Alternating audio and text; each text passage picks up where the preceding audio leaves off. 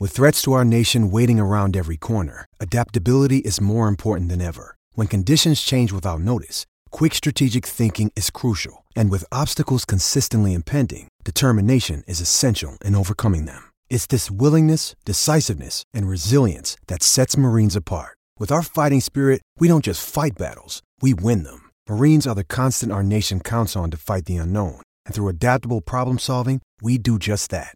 Learn more at marines.com. This is the Daily Tip presented by BetMGM. Now, here's Chelsea Messenger and Michael Jenkins. You know what we owe the people, Chelsea? We owe the people some winners in the NFL. So let's get to it. NFL Saturday continues tomorrow night at Levi's Stadium. It is the evening game. Packers at the Niners. Niners laying 9.5.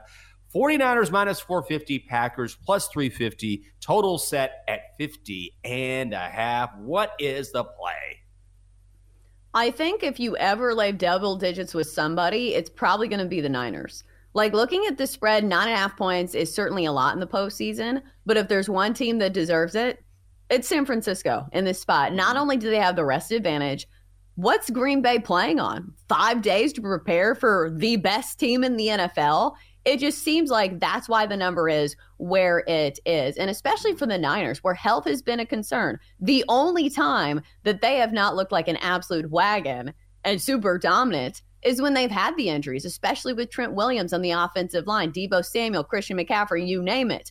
When they don't have their star players, obviously, they're not going to be quite as dominant. So in this spot, I really like them. Also, I think the success of the Packers depends largely on if they can establish the run game. I don't know if you've noticed, but it's not just Jordan Love who's been really good during this stretch where the Packers have been winning games. It's also been Aaron Jones in the run game. And when you have a run game that is efficient, it takes a ton of pressure off a young quarterback. So you go against the 49ers, which is a totally different run defense than the Cowboys that we saw last week. If you look at the 49ers, they're giving up the second fewest rushing yards to opposing running backs of any team in the NFL. So I think it's going to be a little tougher on not only the run game, but Jordan Love when he is asked to carry the load of this offense. So if I had to pick a side, it would be Niners minus 9.5.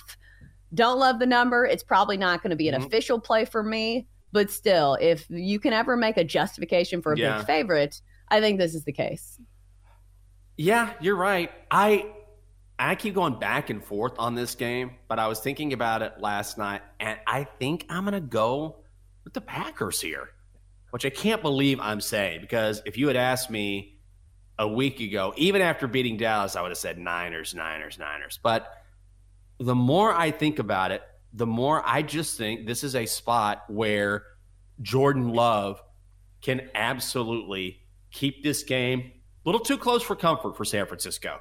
He has been remarkable. Since week 11, I believe he has thrown 21 touchdowns and 1 interception.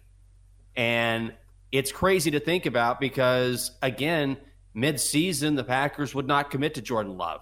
And they said, we don't know. We'll see how he plays for the rest of the year.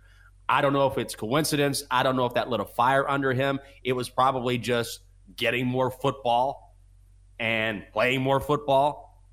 But he has been a franchise quarterback, and I don't think we've sort of caught on to the fact that he's been really, really good. And also, if you look at San Francisco's defense, it's not near – if you look at the underlying metrics, it's not as good, I think, as we tend to think it is. Look, San Francisco is arguably the best team in the NFL, there's no question.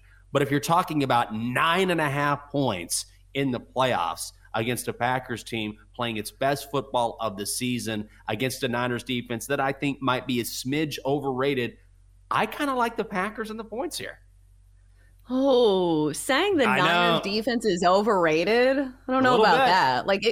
I think if you can make a case for taking the points just because it's the postseason, and I do think that each team is trying to survive in advance, but come on, the Niners defense overrated? I think they have the best linebacker core in the NFL. Like, Fred Warner was a unanimous choice for All-Pro on the defense. Right. They have a good defense. Oh, well, there's a difference between saying they're not a good defense and they're a smidge overrated. They're an exceptional defense, but I think you're going to be able to move the ball on the Niners. I mean, the total is set at 50.5, which tells you we're expecting a lot of points in this game.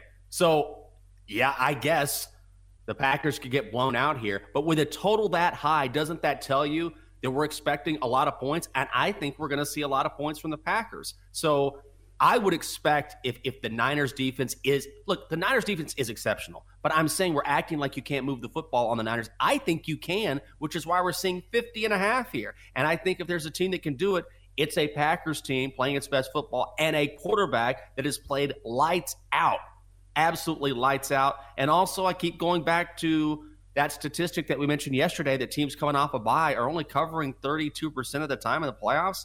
I think it's Green Bay.